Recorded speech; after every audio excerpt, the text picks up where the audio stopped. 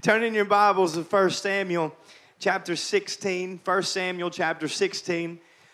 You can also put a marker, or you can just write these down, go back and look at them on your own later. Psalm chapter 55, Psalm chapter 55, and Psalm chapter 51. In 1 Samuel chapter 16, and I'm just going to be honest and upfront with you, I'm going to ask you to put on your scholarly hat today. This is not one of those messages that's, a holler back and a shout me down kind of a preaching. This is probably a little bit more of a teaching, but I believe that there's some depth here that will help us avoid some things in our lives if we can learn from a life that's already been lived. And I believe that that's important for us to do, that you can learn from other people what to do and what not to do, and then you don't have to repeat the same mistakes. So here we are, 1 Samuel chapter 16, verse 11. Verse 11, Samuel asked the man named Jesse, "Are these all the sons you have?" Now let me just catch you up right here. So what had happened is God has taken his hand off of Saul. Saul, the king of Israel, has been disobedient. He did not do as the Lord instructed. And so the Lord has instructed Samuel to anoint a new king. And he told him that he will find that king in the house of David. In the house of Jesse. And so Jesse brought his sons before the prophet Samuel for Samuel to anoint one of his sons. Jesse had 8 sons. The only problem is that only 7 of them were invited, had an invitation to this first meeting. So there are 7 of the 8 sons of Jesse. One of them is the eldest, the largest, the most prepared, the most outwardly apparent choice that the prophet should make. But the Lord, upon each one of these 7 sons, says, "This is not the one." And Samuel would move to the next one. "This is not the one."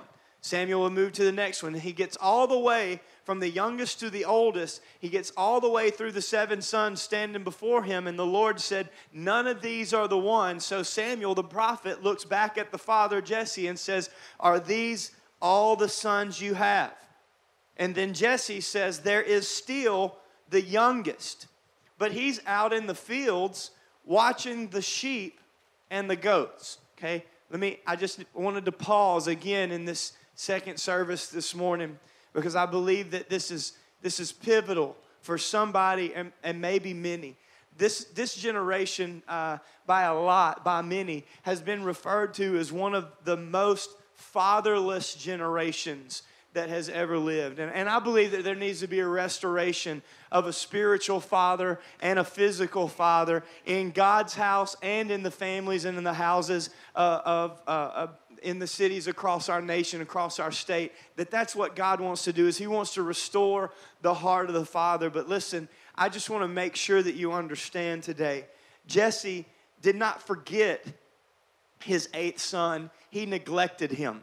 He was not paying attention to him. He did not consider him. He didn't see him. But I want to I don't know who this is for this morning, and I don't know what your background was for. Maybe your father was there, but he was absent relationally. Maybe your father was never around. Maybe you were only able to see him at times because you came from a broken home. Maybe you had a stepfather. Maybe you had no father whatsoever. I just wanted to come and stop and pause in this moment and make sure that you hear, I believe, part of the most essential piece of this entire sermon right here up front is that even though the eyes of your earthly father may have not been considering you, may have not been upon you, maybe they didn't love you the way that you wanted them to love you, there was still a heavenly father that never took his eye off of you. There is a kingdom that is not of our own, and the Father in heaven, he never looked away. He's never forgotten you. He's never forsaken you. And when the earthly daddy didn't measure up, the heavenly Father set the bar, and he chose you from the very beginning.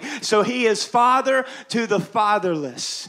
No matter what you came from, it doesn't determine where you're going. Where you are currently does not determine who you are, because you are chosen, not forsaken. And you are who he says that you are.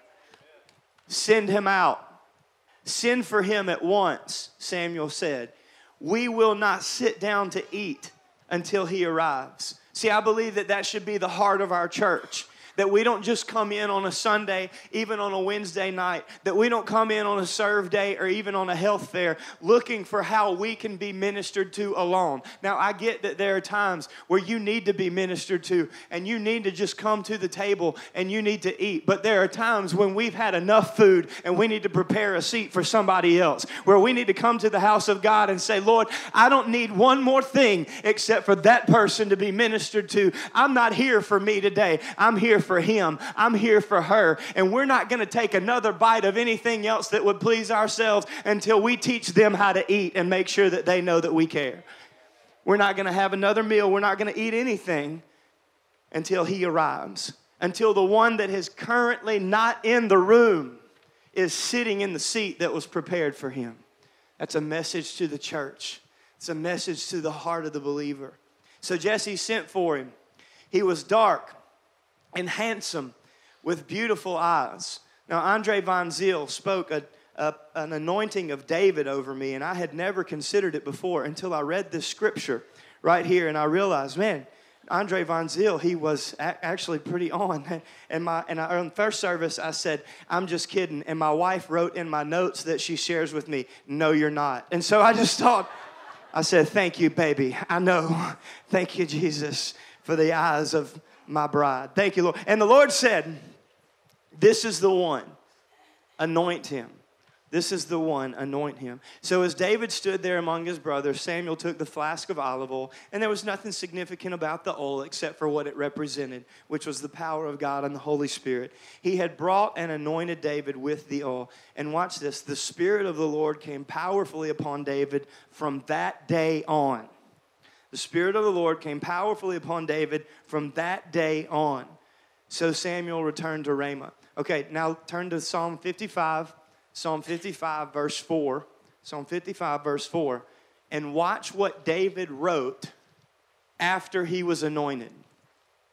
Watch what David wrote after he had a powerful encounter of the anointing of the Spirit of God. In verse 4 of Psalm chapter 55, he says, my heart pounds in my chest, and the terror of death assaults me. Fear and trembling overwhelm me, and I can't stop shaking. Oh, that I had wings like a dove, then I would fly away and rest. And I know that I probably shouldn't have watched this movie.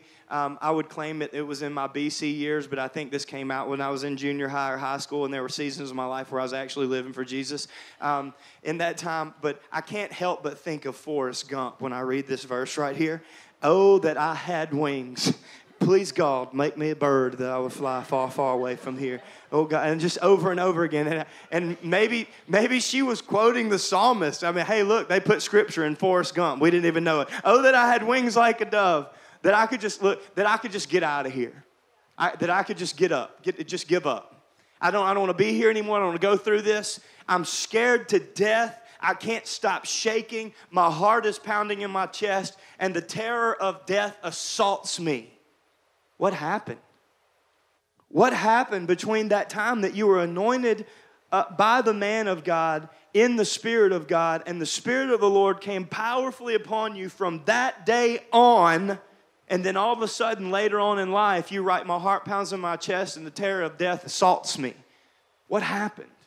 What happened between that moment when you first encountered God and now when you should know who you are in Him and be spiritually mature, but you're scared to death because you've lost your identity? What took place? Well, let's back up just a little bit. Psalm chapter 51. Psalm chapter 51, verse 6. You desire, again, David is writing to the Spirit of the Lord. You desire honesty from the womb. Okay, teaching me wisdom even from there. Now, this is one of those places where I don't feel like that the New Living Translation did the best job. This is a little bit better translation. I'm reading from the English Standard Version now. It says, behold, you delight in truth in the inward being. Okay, watch this. In the depths of on the inside, in the secret place. You want me to be honest with you in my heart. Not just in the open, which everybody can see, but on the inside. Well, I haven't arrived. That's okay. That's what we're aspiring to. And we're not going to be content with anything less than God's best for our lives. And God's best for our lives is that we would behold that God delights in truth in the innermost part of our being, on the inside where nobody else knows. And then it says, and you teach me wisdom in the secret place. I don't learn wisdom out in the open. I learn wisdom in the secret place, in my heart, in the innermost part of my being. Not just from consequence, not just from experience, but I learn wisdom from you. Now look at verse 10. Create in me a clean heart, O God. Renew a loyal spirit within me. Do not banish me from your presence. I want you to notice right here that David did not beg God not to take his crown. David did not beg God not to take his throne. David didn't beg God not to take his title, his position, his provision, his treasury, his family. David begged God, do whatever you need to do to get me in the right place with you. Just please do not remove your presence or take your Holy Spirit from me. Because I remember the day when I first met you. I remember the day when I was in the field by myself, forgotten by my earthly father. But the eyes of heaven looked down upon a shepherd boy and said, he's the one, the eighth one that nobody's paying attention to, the youngest one that feels forgotten, the youngest one that feels inconsidered. I want to bring him or her before the Lord. And I remember the day that you anointed me and your spirit fell upon me. And so I ask that what you've done before, you would do again. Please don't take your spirit from me, but restore unto me the joy of the day that I first met you, my salvation. Make me, come on, here's our prayer. Pray this one this week. God, make me be obedient to you. Make me be willing to obey you. You can spend the rest of your life on these three scriptures. And if you could just learn to meditate on them enough that you get them from your head to your heart into your habits, then it would change who you are and the influence that you have. Today I want to discuss with you the life lessons of David. The life lessons of David. Now, I spent the last 4 years studying a lot about leadership. I studied some secular leadership, some organizational, some corporate, some Christian, some biblical, and then piled it all together. And honestly, it was the best in corporate America, just to let you know. The best leadership principle that corporate America has to offer. I'm not even sure that most of them know, but it's actually biblical principles. They call it, discovered by a man named Robert Greenleaf in 1970, they call it servant leadership. That the best leaders are a blend of professional will and personal humility. So the best leader is not the one that came to be served, but to serve. And I don't even know if they realize, hey, Jesus said that about 2,000 years ago. So now they're implementing that, and the ones that activate that principle into their corporate businesses or whatever, those are the ones that are achieving the most for the kingdom of God. Not just for the kingdom of God, but even in their earthly successes. There's two types of leaders. Predominantly. There's all kinds, but there's two types predominantly. You have transformational leaders, which is like a visionary, a dreamer. You know, the Old Testament may refer to this person as a priest, okay? And then the second one is a transactional. So you have transformational, visionary, dreamer, priestly, or the second one is transactional. Instead of a visionary, this person is more actionary, okay? Like a shareholder. Listen, the CEO of a company is nothing without the shareholders. The company itself is nothing without the shareholders. The CEO is nothing without management. Management is nothing without employees. So whether it's the janitor with a mop or the CEO with a pen, everybody has a place and everybody makes a difference. And no one person's task is more or less important in the scheme of accomplishment. Only in man's eyes are tasks more or less important. But in the heart of God, the most important thing is not the task, it's the completion of the task that you're given.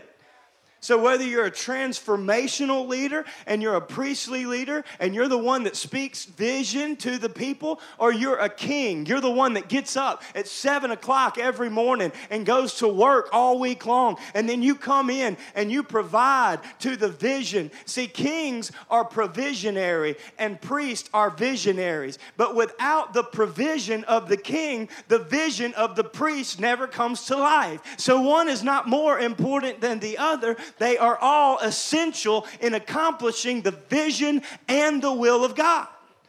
So we don't get up here and beg for money.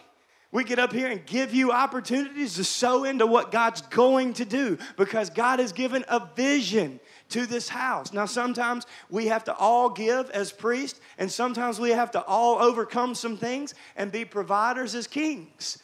Whatever it is that God has given you to do, I can tell you that it's not more or less important than what God has given me or my wife or anybody else on our staff or in this church. He's given you something to do. Can I just tell you today, you are an original creation.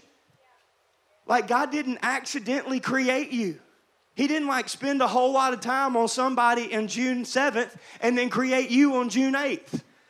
And then on June 9th, even though he was tired from the 7th, he was like, well, I didn't really pay that one much attention. I'll create this one a little bit more. And then I was born on June 9th. Now, my poor little brother, maybe this is true. He's born on June 11th. That brother left out some stuff. I'm just going to be honest. But that's ugly. I apologize. Y'all don't tell him I said that. God didn't make an accident when he made you. He made you on purpose. When you put your finger into ink and you put that on a piece of paper, it is an original and an only. There is nobody else. Listen, there's nobody else that leaves the imprint that you leave. So don't compare the imprint that God has given you to make on the lives of people that he's given you influence with, or the place that he's given you and the provision that he's given you an opportunity to have. Whatever it is, it's no more or less important than anybody else. It's yours. It's your imprint, and only you can make the imprint that you were created to make. So stop letting the enemy discourage you from the imprint that God created you to have. When we all do that together, we accomplish his vision.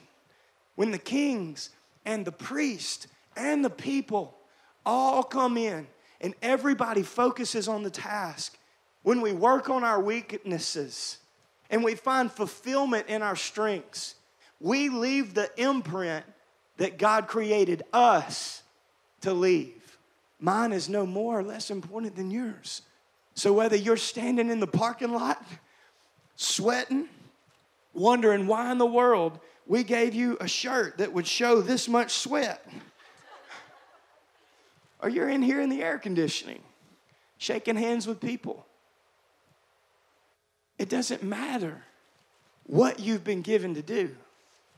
It matters that you do it with all of your heart as unto the Lord. So whether you're a worshiper on the platform or you're a worshiper in the chair, whatever God has given you to do, that's your imprint.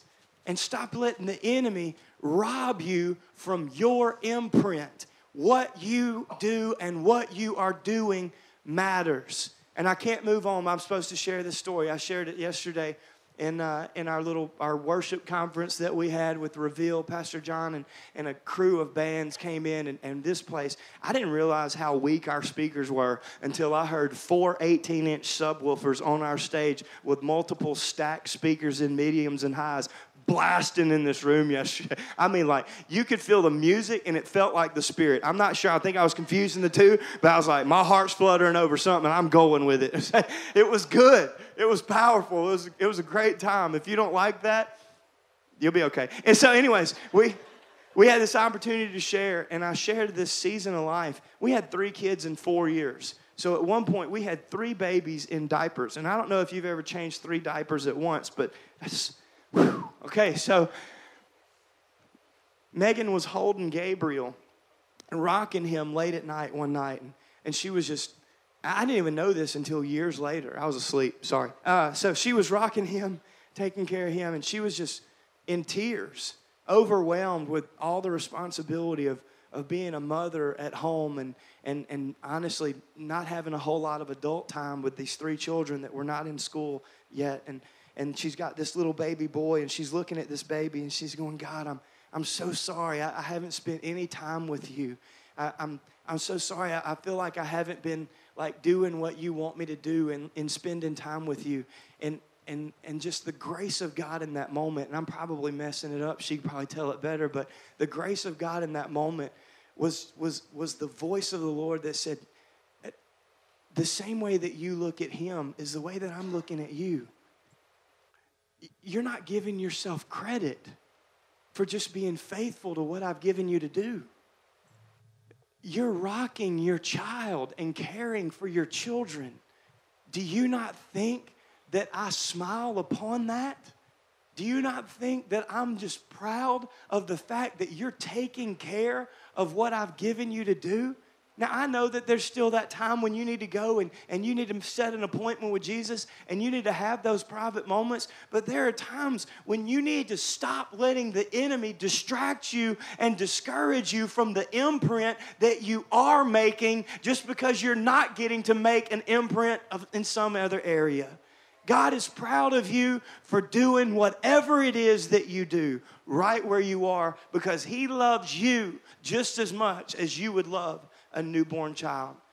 Mistakes are common, but the most deadly mistakes are avoidable. Mistakes are common, but the most deadly mistakes are avoidable.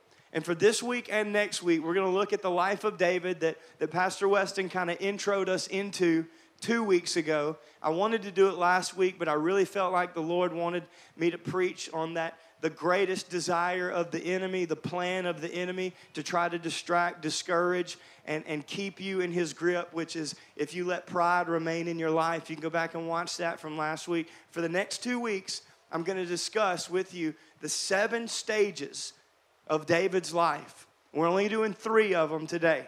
We're going to hone in on this last one. Here's the first stage. If you're taking notes, number 1, the average stage. The average stage. This is when we're humble before him.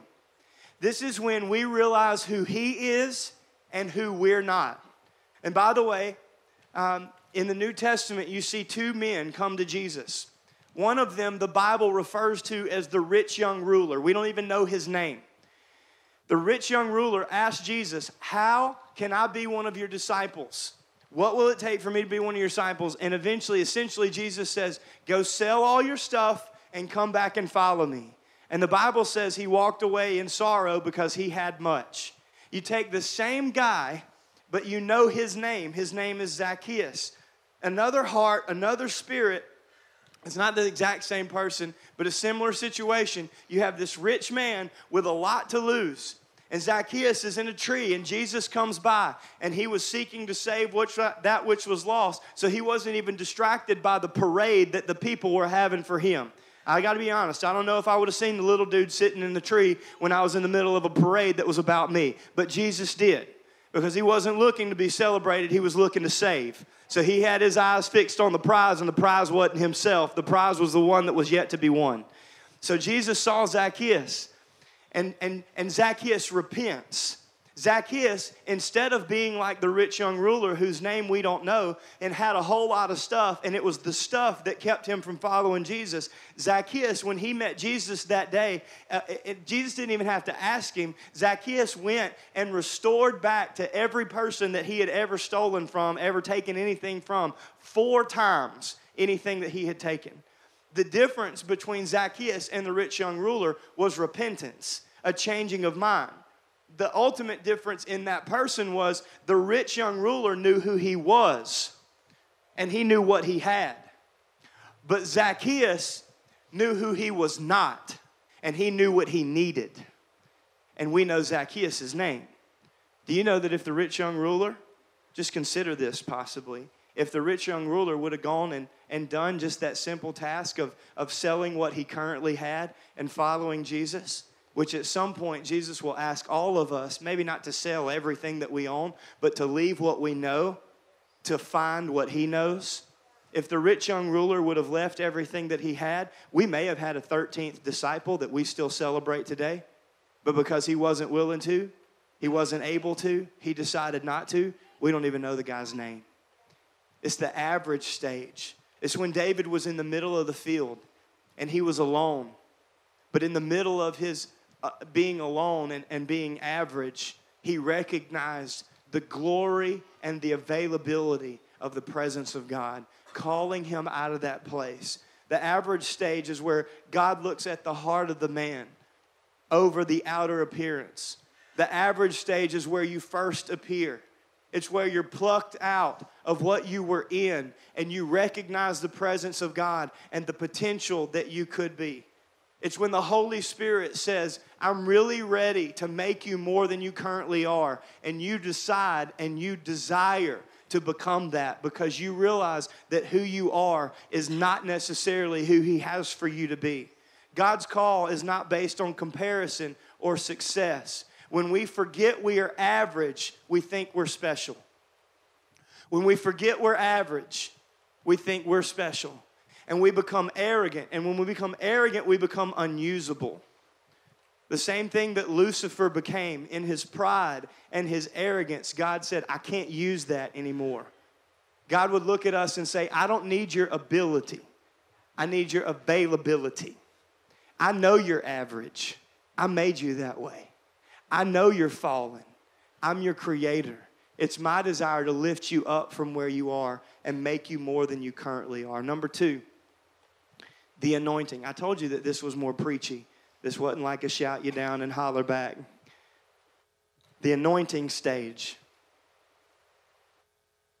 This is a really super spiritual church word that we've heard a lot over the years, and I think that sometimes we've made too much of it, and honestly, on the other end of the spectrum, there have been times when we haven't appreciated it enough.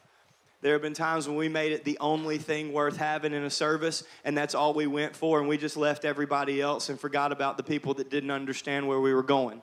But then at the same time, there is that Ananias and Sapphira that would be willing to try to lie to the presence of God, and in the anointing would literally lose their life. So there's times where we take it too much for granted, and then there's times when we make too much out of it, and we forget why we have that anointing. But what is the anointing? Apart from the spiritual accolades that it's been given over the years, it's really just God doing in us what we could never do for ourselves.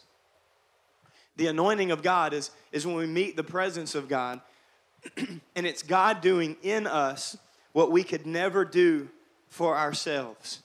Now, I want to make sure that you notice this in the story of David. He was anointed as the 8th son, and he was anointed as the king of Israel. And he did not go from the anointing to the palace. He did not go from that place of anointing into the palace and become king on the throne. You know where David went after he was anointed? Back to the pasture. See, when we meet with God, we think that He wants to take us out of all the stuff that we were in, but really He wants us to put us back in it and be different than we were the last time. God wants us to go back to our ordinary lives and be extraordinary in His anointing. God wants to take us back to the place that we were just in and do something different with us so that we will make a difference where we are. After His anointing, He didn't go to the palace. He went to the pasture. And the only difference was that God had marked David as His property. See, yesterday, he was just a shepherd boy attending the flock. But today, because of the presence of God and the anointing of God, he was a shepherd of sheep that was learning how to mend his trade to be the leader that God decided and desired for him to become. It was the anointing of the Holy Spirit. That anointing we usually confuse by thinking that marks our ownership of God. Like I own God, and now I have rights to God. And it's not necessarily false, it's just the wrong perspective. What the anointing of God actually marks is God's ownership of us. That God is now in us and over us. And now, because we have confessed Him as Lord, we have something worth following. We can be a leader in Him because we have His anointing. There's a third stage, and this is the one we're going to settle in for the day. the armor-bearing stage. An armor bearer, the armor-bearing stage.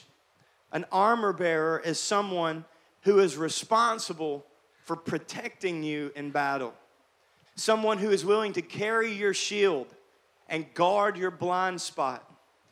It was several months ago now, but we were at district council, and I believe his name is Don Leachy. I remember Leachy for sure. His Dr. Leachy, he is the head of Emerge Ministries, which is the leading counseling service of the Assemblies of God in the United States. So this guy is at the top of all the counselors that oversee a ton of pastors and minister to more pastors than they should probably have to in ministry, and not just pastors, but anybody else in leadership or connected or that finds out about them, they'll pull them in. And this guy that is leading this counseling agency looked at us about 7 months ago as we were at our district council. He was preaching. He said, listen, I'm going to share with you a story about a young pastor, a great couple that were doing some incredible things for God, but he began to kind of go his way without a covering and without accountability. She kind of began to do her own thing without a covering and without accountability,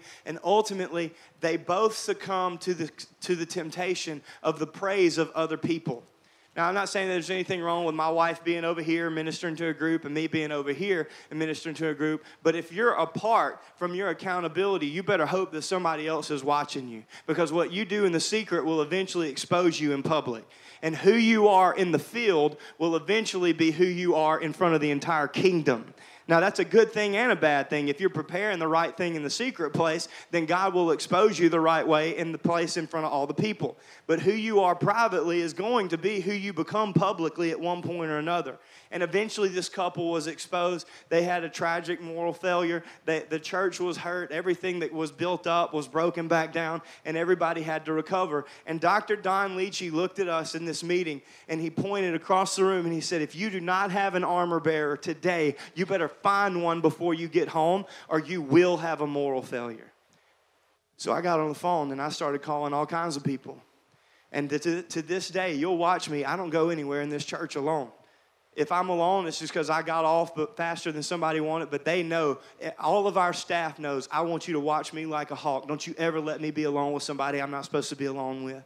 If you ever see anything inside of me that you don't like, that you don't love, or that could lead me and or you astray, I want you to know that you have the right to speak into my life, because I don't want to become somebody's statistic.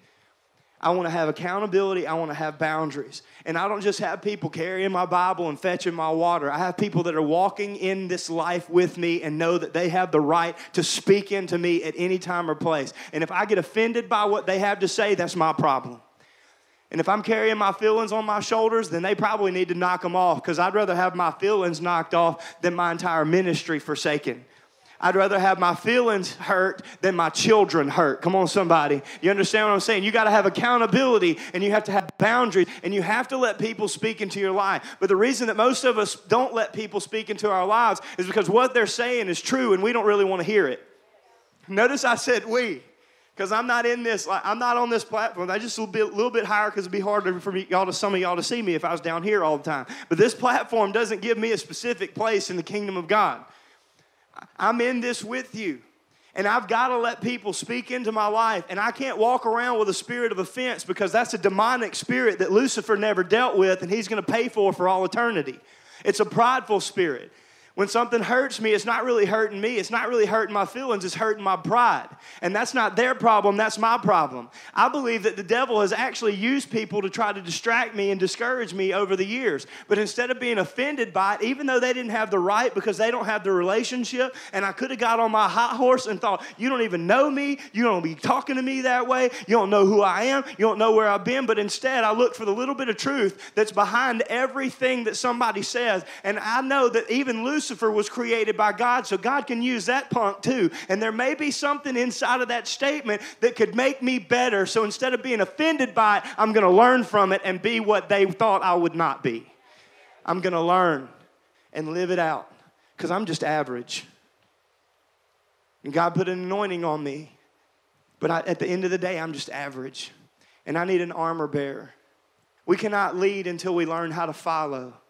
And if we're not following Jesus, then we will lead people astray. My feelings are hurt, it's my fault. David knew how to treat his armor bearer because he had been one. David knew how to treat his armor bearer because he had been one. And you may be thinking, well, I don't have anybody like that in my life. Well, then be that for somebody else. And then when you learn how to celebrate somebody else, God will teach somebody else to celebrate you. When you learn to be the provision for somebody else's need, then God will begin to provide for your need. Sometimes it's the obedience that God just can't give us everything we want to spoil us, because we would have never become what we were if we wouldn't have had to go through where He's been. So you don't look at other people at what they have, because you don't know what it took to go on that place, to become that place. You don't know what their shoes were full of before they got that new pair of shoes. So don't want what they have. The pasture may be greener on the other side of the fence, but it might have been filled with chicken poop yesterday that pastor had to walk through. So you might not want what he had, because your boots aren't full of the same stuff that he had in his. Come on, somebody. You look at where you are and you tend to your business and worry about yourself. Grow from where you are and become who God created you to be, and you don't have to worry about, see, I done started preaching. I thought I was teaching today. An armor bearer covers the weak spots. An armor bearer covers the weak spots. Is someone who will encourage you when you are down, watch this, and will defend you when you are not around to defend yourself. The armor bearer will defend you when you're not around to defend yourself. What you do to receive promotion will be what it takes to keep promotion. What you do to receive promotion will be what it takes for you to keep that promotion. So in other words, if you're in a specific season of life, you're in a specific place of life, and you're looking at the leadership that God has put over you, and you're thinking that person doesn't deserve that, they shouldn't be right there. Well, friend, that's not up to you. That was up to God. And God didn't make a mistake whenever He put that person in leadership over you. He probably put that person in leadership over you because that's exactly what you needed to get to the next phase. And until you learn the lesson that you're supposed to learn where you are, then He won't be able to move you to the next place. And if you try to manipulate or move that person out of place, then whatever it took for you to get into that place, it will take for you to keep that place. And you'll have to spend the rest of your life manipulating and moving people out of your way and giving an eternal account for that, instead of just letting God do what He wants to do in you and ultimately use you the way He wants to through you for whatever He had for you. See, the reason that I'm not scared of anybody taking my place in this pulpit is because I didn't earn this. I didn't give me this. God put me in this position. God anointed me. God gave me a vision. God showed me a city. God had me share it with a specific person at a specific time. God orchestrated the whole thing. And what God has given me, no man, woman, or child can take away from me, and I don't have to worry about it because I didn't earn it, manipulate, or move anybody to get into it. God positioned me when He got ready to, and so I can walk in it because I know that it was Him that brought me here, and it will be Him that brings me through. Now, I don't know who that's for, and I'm not patting myself on the back. I'm just saying, when God positions you, you don't have to be afraid of it. When God promotes you, you don't have to worry about it. When you promote yourself, what it took to get you there will take to keep you there. Now, listen, next week we're going to talk about the most dangerous stage, but I want to settle here for just a few more minutes. I want to show you some of the tests that David went through. I'm going to skip a little bit in my notes. Jump with me here. I want you to notice that throughout his entire life, David could look back and see how God always did what was best for him. I don't know if you noticed that. Well, what about what happened to me when I was, what about what that person did to me? I can't explain that. And I don't believe that everything happens for a reason. Not next week, but the week after that, we're going to go into a series called God Never Said That. And there's a lot of things that people say that God never said, like everything happens for a reason. That's a lie from the pit of hell. There's no reason that a child should be raped. God's not in that. God's not for that. There's no reason that person was murdered or lost their life before they were supposed to. God's not for that.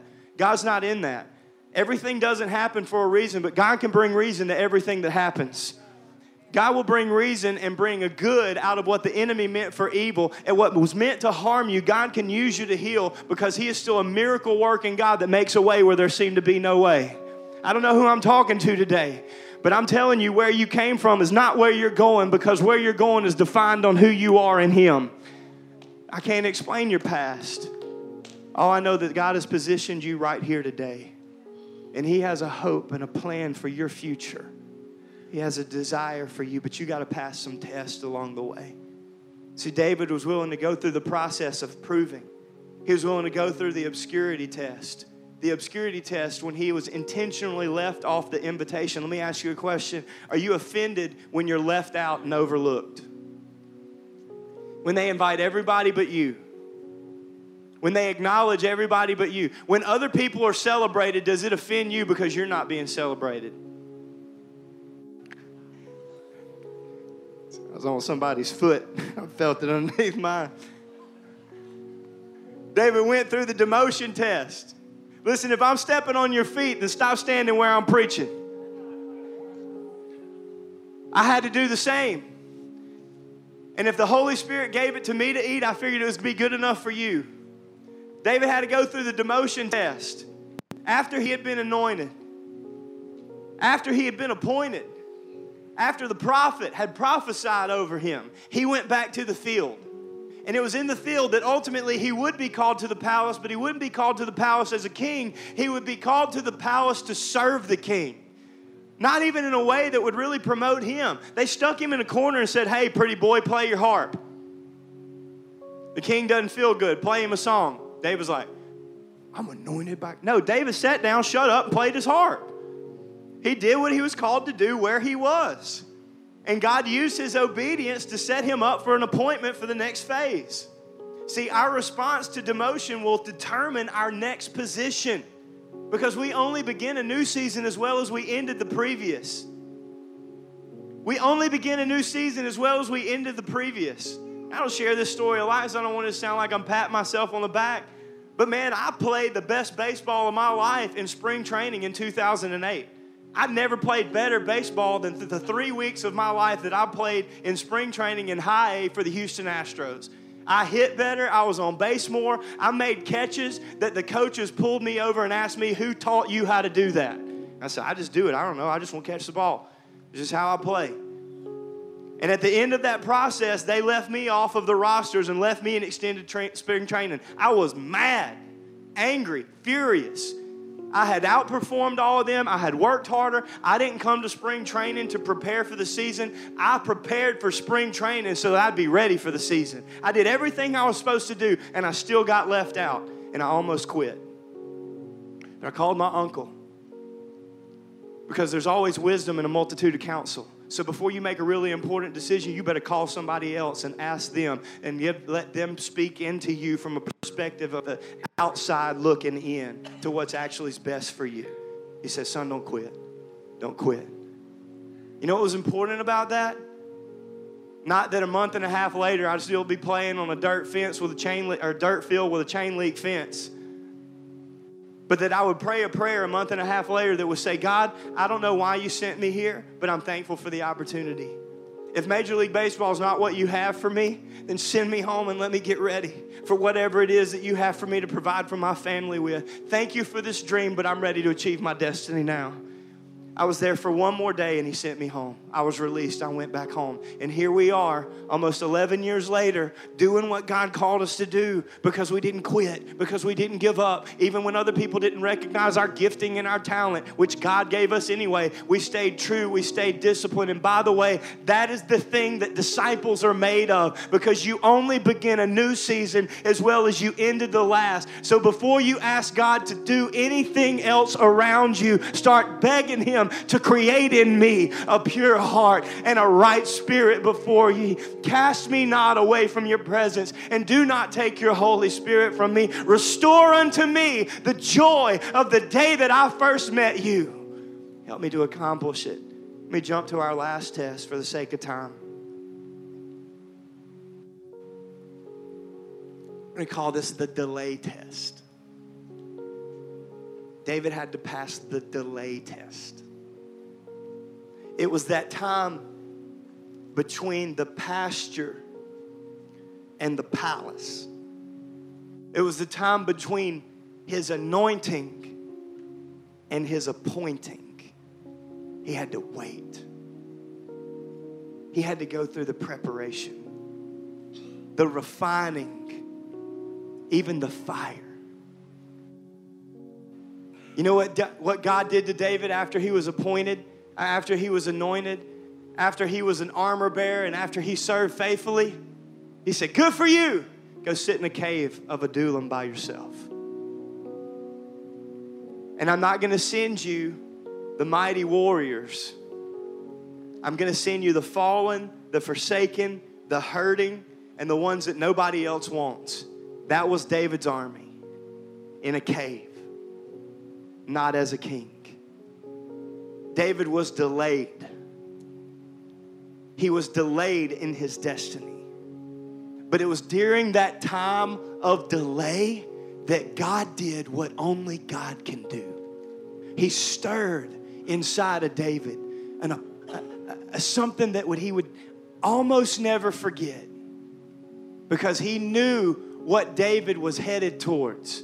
He knew what David could be, the good and the bad. And he tried to hold him. There's a book that an individual wrote. It's about the silent years of Jesus. And there's not a lot in the Bible, in the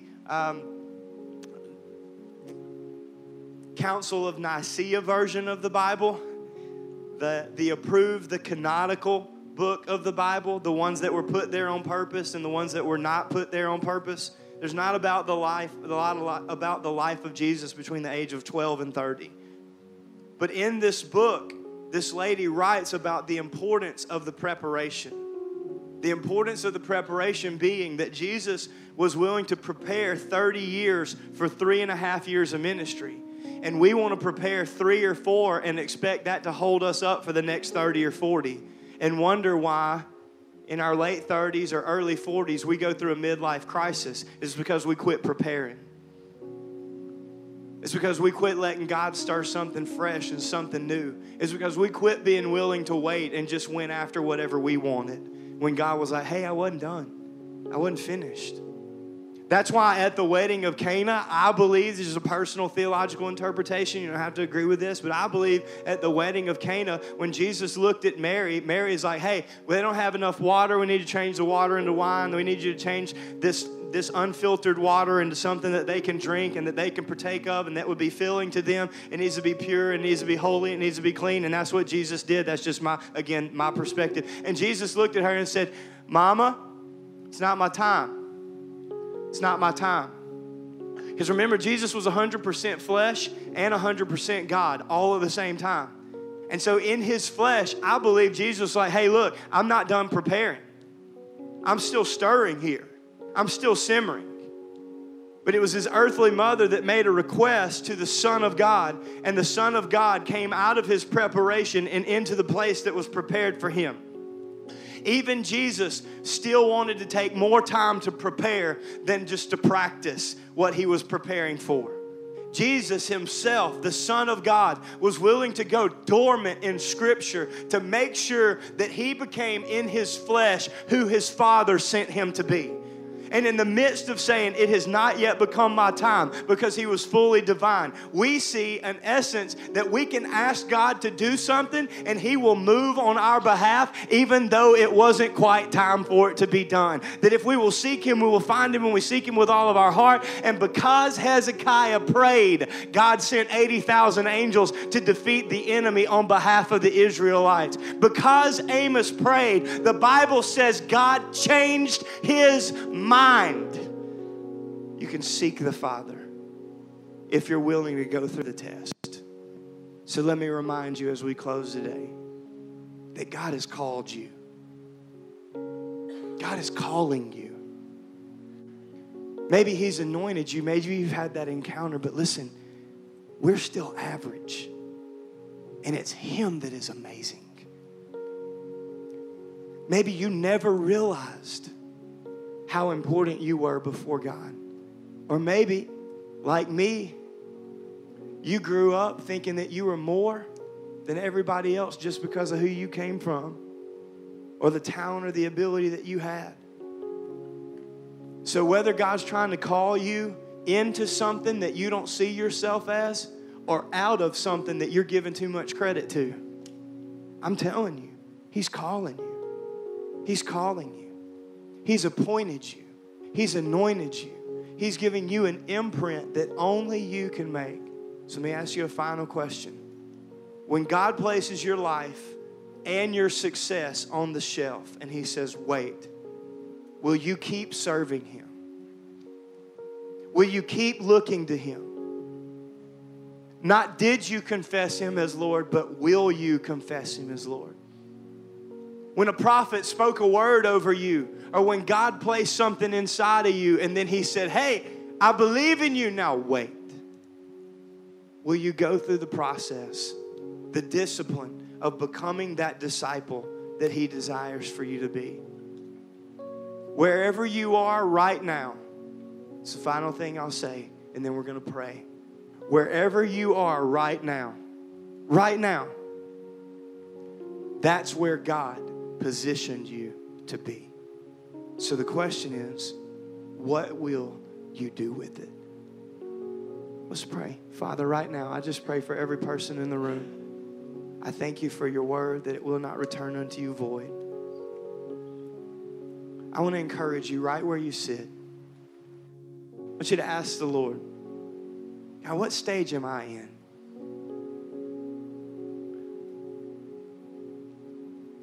See, in God's eyes, we're all children, so we're all in the same place. But in the eyes of this life, we're all in different stages. So I want you to ask the Lord, what stage am I in? What stage am I in? And let Him speak back to you. Identify that place.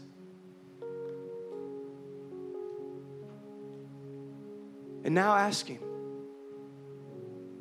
Lord, whatever stage I'm in, help me to be there. I don't want you to change one more thing till you change me.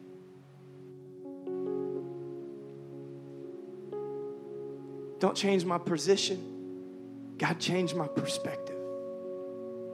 Help me see as you see. Now, with every head bowed and every eye closed,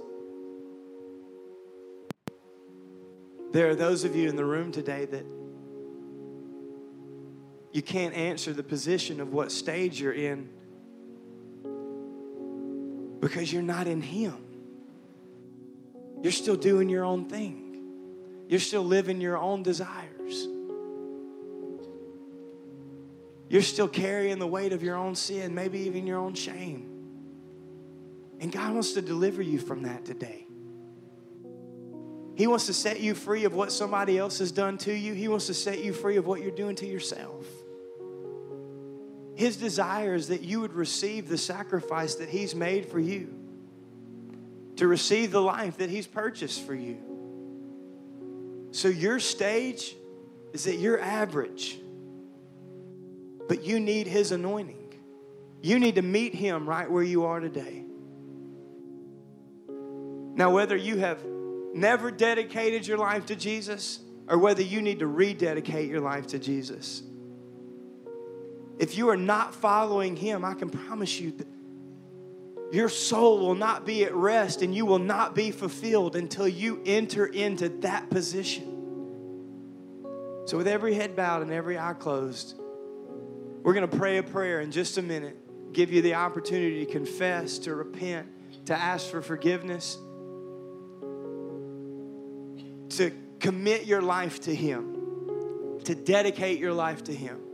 So if you need to pray that prayer, if you want to be included in that prayer right where you sit, would you just lift your hand and say, Chris, that's me. Thank you. Thank you. Anybody else? Thank you. I'm not currently in that process. I need to dedicate my life to Jesus. I don't want to live another day trying to do it my way. I want to do it His way. Anybody else? Thank you. I'll give you just a second. We're going to pray in 10 seconds. I see you. Thank you. 7. Thank you. Thank you. Don't leave me out. God, I want you to see my hand. It's me He's talking to. I want to commit my life to you. I want to dedicate my life to you. 3 seconds. 2, 1. Anybody else? Every head bowed, every eye closed. Thank you for your patience. But now I want you to pray with everything that you have. The Bible says whoever calls upon the name of the Lord shall be saved. Let's pray together. Jesus, forgive me for where I fall short. Save me from myself from my past, even from my own perspective. Forgive me and use me for your kingdom. Take my life, make it yours. Help me to follow you with all of my heart from this day forward. In Jesus' name, amen. Come on, stand with me all over the room, right where you are. Hey, listen, church, if you believe in that prayer, for those who dedicated and rededicated, could we just give Jesus the praise that he deserves, that he's